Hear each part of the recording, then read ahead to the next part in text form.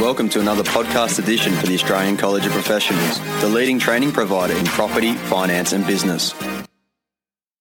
This podcast, What Does It Mean to Pay Rent in Advance?, was produced by the Australian College of Professionals on Wednesday, 1st of November 2023. Rent in advance, or some of the conversation that people have about rent in advance.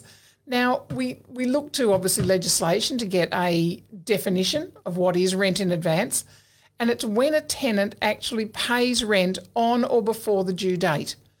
This payment is then allocated for a specific period of time in accordance with the requirements that are set out in their residential tenancy agreement, so their lease.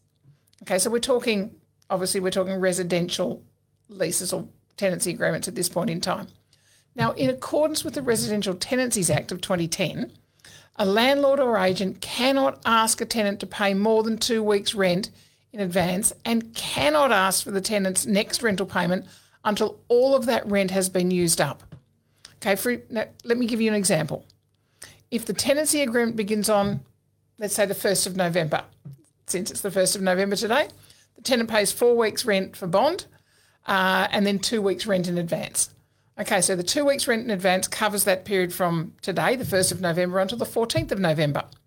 The tenant does not need to pay a further 2 weeks' rent in advance to cover until the 15th of November, and that will cover the period from the 15th of November to the 28th of November, so a further 14 days.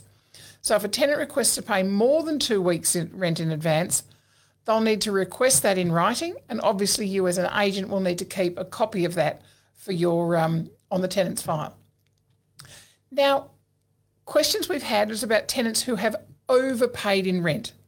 Now, that's not rent in advance because we've just defined what rent in advance is, and that's rent in advance to cover a specific period.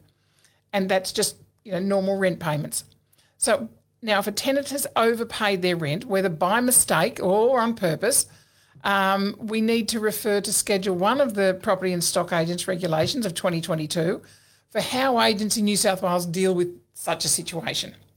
Okay, now Clause 19 of Schedule 1 specifically states that an agent must pay rental money for each calendar month, less authorised expenses obviously, owing to a landlord under a residential tenancy agreement at the end of each calendar month, unless instructed otherwise by the landlord. Very important words, those last ones, unless instructed otherwise by the landlord. So let's look at what that really means in a little bit more detail. This clause requires you to disperse all monies received as rental payments across to the landlord at least monthly.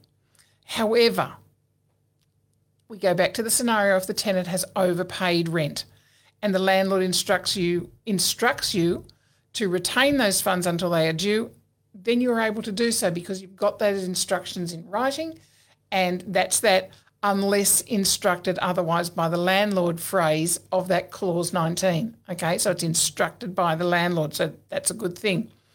Now, always remember that a landlord or their agent cannot require a tenant to pay more than 2 weeks' rent in advance, as we said before. That's really important to remember that. So if your landlord doesn't want the tenant to overpay their rent, then you'd need to instruct the tenant of that, okay, that they're only required to pay the rent due by the due date and no more.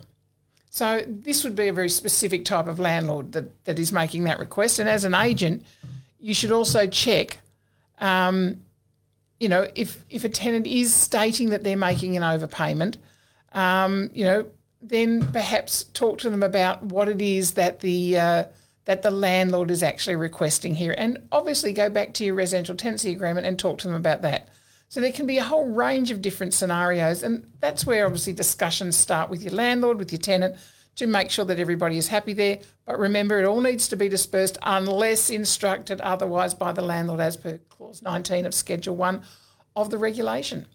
Thank you for listening to another edition of the Australian College of Professionals podcast. For more information, go to our website acop.edu.au.